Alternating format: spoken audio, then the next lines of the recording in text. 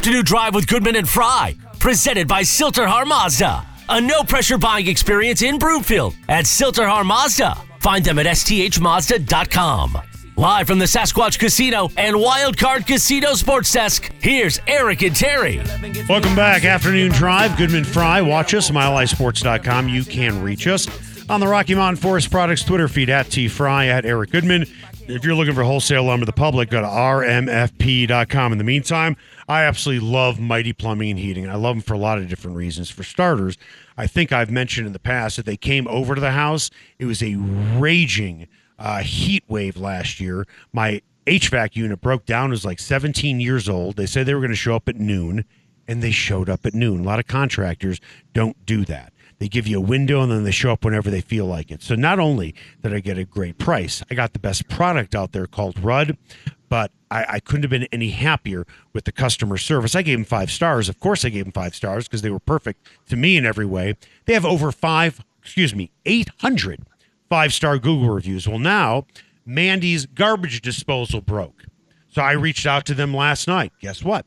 They're going to be coming out there on Friday to fix that before she has a party over at her house. I know they're going to show up on time. I know they're going to give her a great price, and it's going to be another 5-star review because that's what Kevin and his staff are all about, giving you the best service that is Mighty Plumbing, Heating, and Air. Check them out at mightyph.com. Time now for the Buzz.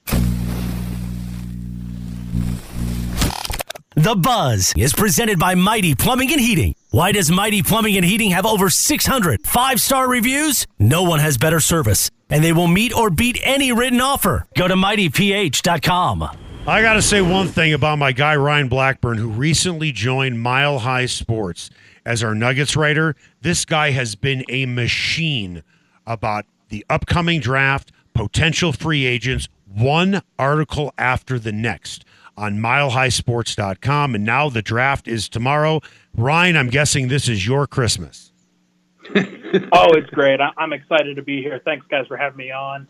I love to do the draft. I love to do the off-season time. It's the one time of year where you really get to have that Christmas opening and just be able to see where this team goes, and because they have a lot of moves that they're going to try to make, and I'm excited to see what direction they go. Okay, so they have picks number 21, number 30, we know they're going to make changes. What do you think happens tomorrow night? Because I'll be honest with you, I like Tim Conley a lot. But I'll be honest, I liked Masai Ujiri more because I think he wanted to make more bold moves. And I'll be honest, not a knock on Tim because he was great in his own way. I think Calvin Booth is more like Masai than he is like Tim. Yeah, we're going to see. It's his first go-round for this whole experience, and we haven't ever seen him in this position before, Calvin Booth, so we'll see what he ultimately does and whether that aggressiveness label sort of is backed up with the action. But I do think that Denver is going to try to be aggressive.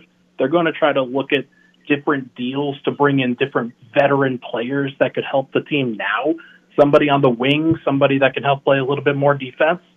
And if they don't end up getting those deals, or maybe it's not a massive name, maybe it's just a name where you just kind of exchange some players, then you're looking at some guys in the draft that could hopefully help on the wing and in that wing defense category as well.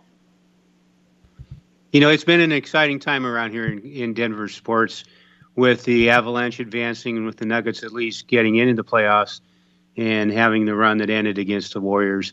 But it's an exciting time. As KSE Has each organization been caught up in the jet stream of the other? Do you notice any connections and commonalities between the Nuggets and the Avalanche?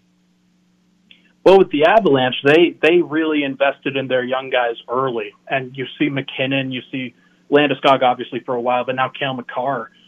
Those guys, homegrown players that they trusted for a long time. They weren't great for a long time, and then you just build up enough talent, you build up enough people, and you suddenly get really good when you could just make some of those extra moves. I'd say the Nuggets are sort of in the same boat where they got in Jokic, they got in Murray, then they got in Porter, and now they're on the edges. They're trying to figure out, okay, how can we surround these players with the right supporting cast in order to kind of maximize what they do. And they believe in their championship core. They believe in guys like Aaron Gordon as a supporting piece. and they're just going to try to continue to add to that group, and hopefully they can do the right thing. I also think that the Avalanche had a huge advantage taking McKinnon number one. The Nuggets have never had the first overall pick in the draft.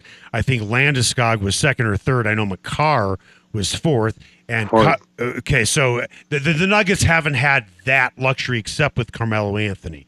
Moving on to the draft, we know what they need, specifically defense, help on the wing, maybe a shooting guard. From the research that you've done, between 21 and 30, is there a guy that they should potentially wait for?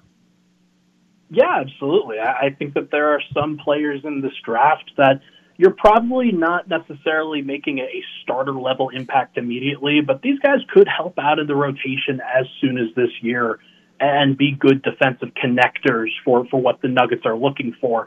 I look at a guy like Marjan Beauchamp, who was in the G League this year, who's a little bit raw on the offensive side, but he's saying a lot of right things on the defensive side. He's one of those big wings that's athletic, that's versatile, can do a lot of different things on that end.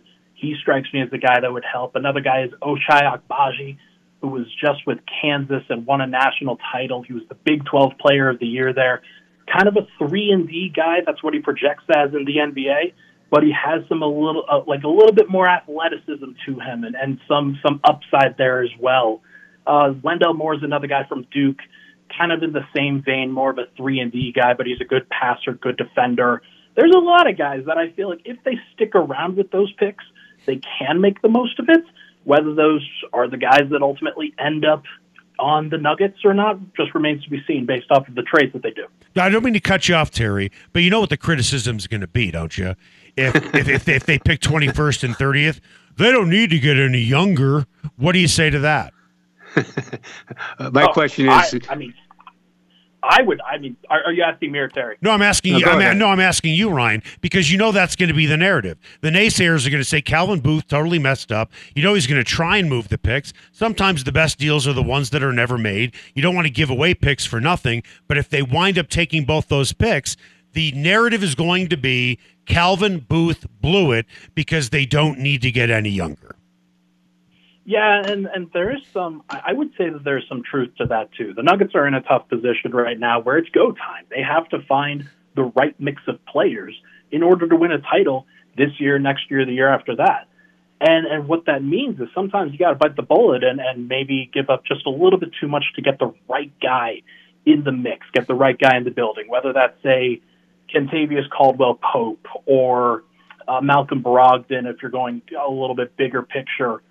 There's some guys that are vets that could really help this team next year get over the top. But you gotta be willing to part with some assets in order to do that. It's on Calvin Booth to come up with creative ways to make those deals.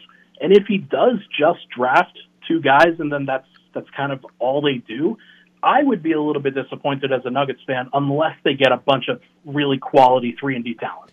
Terry, I'm going to cut you off again because we have some breaking news. I apologize for this. Jeremy Grant has been traded to Portland.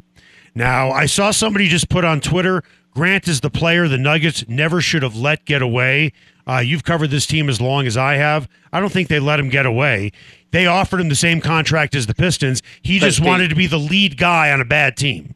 But they waited too long, Eric. What do you? Yeah, there's part of that. It's like I do think that he was Grant was going to be in Denver's plans. There's no doubt question. They offered him a deal. Yeah, they waited too long. They wanted to pay him. That was definitely not something that they wanted to let happen. But he decided that he wanted to be a first, second option, whatever. And as we can clearly see in Detroit, has not really worked out well for him specifically. He got one All-Star appearance, I'm pretty sure, or whatever, and then that's fine. It's going to raise his profile and earn him some more money. But he's no closer to winning a title, and that's not going to happen in Portland either. Terry, go ahead.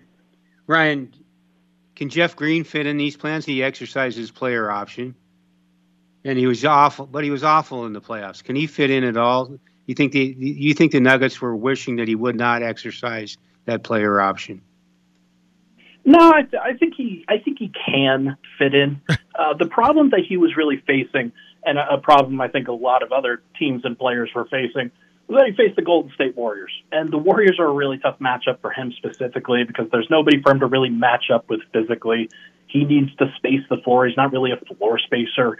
But if he's in a smaller role, playing 15 to 20 minutes off the bench in the right playoff matchup, backing up backing up Michael Porter, Aaron Gordon, as opposed to playing next to those guys, then I do think that there is a role.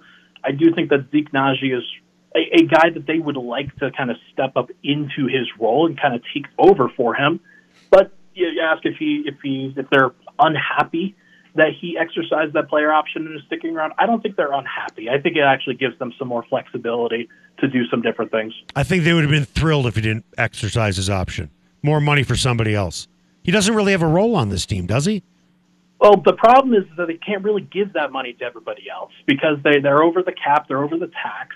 They have limited flexibility in order to add different players. The only exceptions that they can throw out there to sign new players to a deal, they have one taxpayer mid-level, which doesn't change whether he opts in or opts out, and then they have minimum contracts. So that's not going to change. I think that this was just a situation where you're either going to try to re-sign him or you're going to lose him for nothing, and I don't think Denver wants to lose him for nothing. Hey, Ryan, really appreciate your time. Hopefully it's a good draft tomorrow. Maybe we'll try and get you on Friday. Does that work for you, or are you going to be too busy? We'll see, but I would love to be back on. I think I'm hopeful that Denver does something big and that we get to talk about it. That'll be fun. And you know what? If they draft two players, you're going to know far more about them than Terry and I combined. So looking forward to hearing your analysis. I'm just going to pay attention to who they draft during the Taco Bell commercials. Ooh. Perfect. It's that type of insight that you only get from a Terry Fry. You certainly won't get that sarcasm from me. Oh, right. Ryan, enjoy the draft tomorrow. Merry Christmas to you. Thanks, guys. Appreciate you. See you, pal. All right, Ryan Blackburn. Check him out on milehighsports.com. Coming up after the break, Terry worked overtime last night as he stayed up last night to watch the late local news in Tampa. He saw something very interesting having to do with the Stanley Cup final you're going to want to hear about next. I can feel your heartbeat.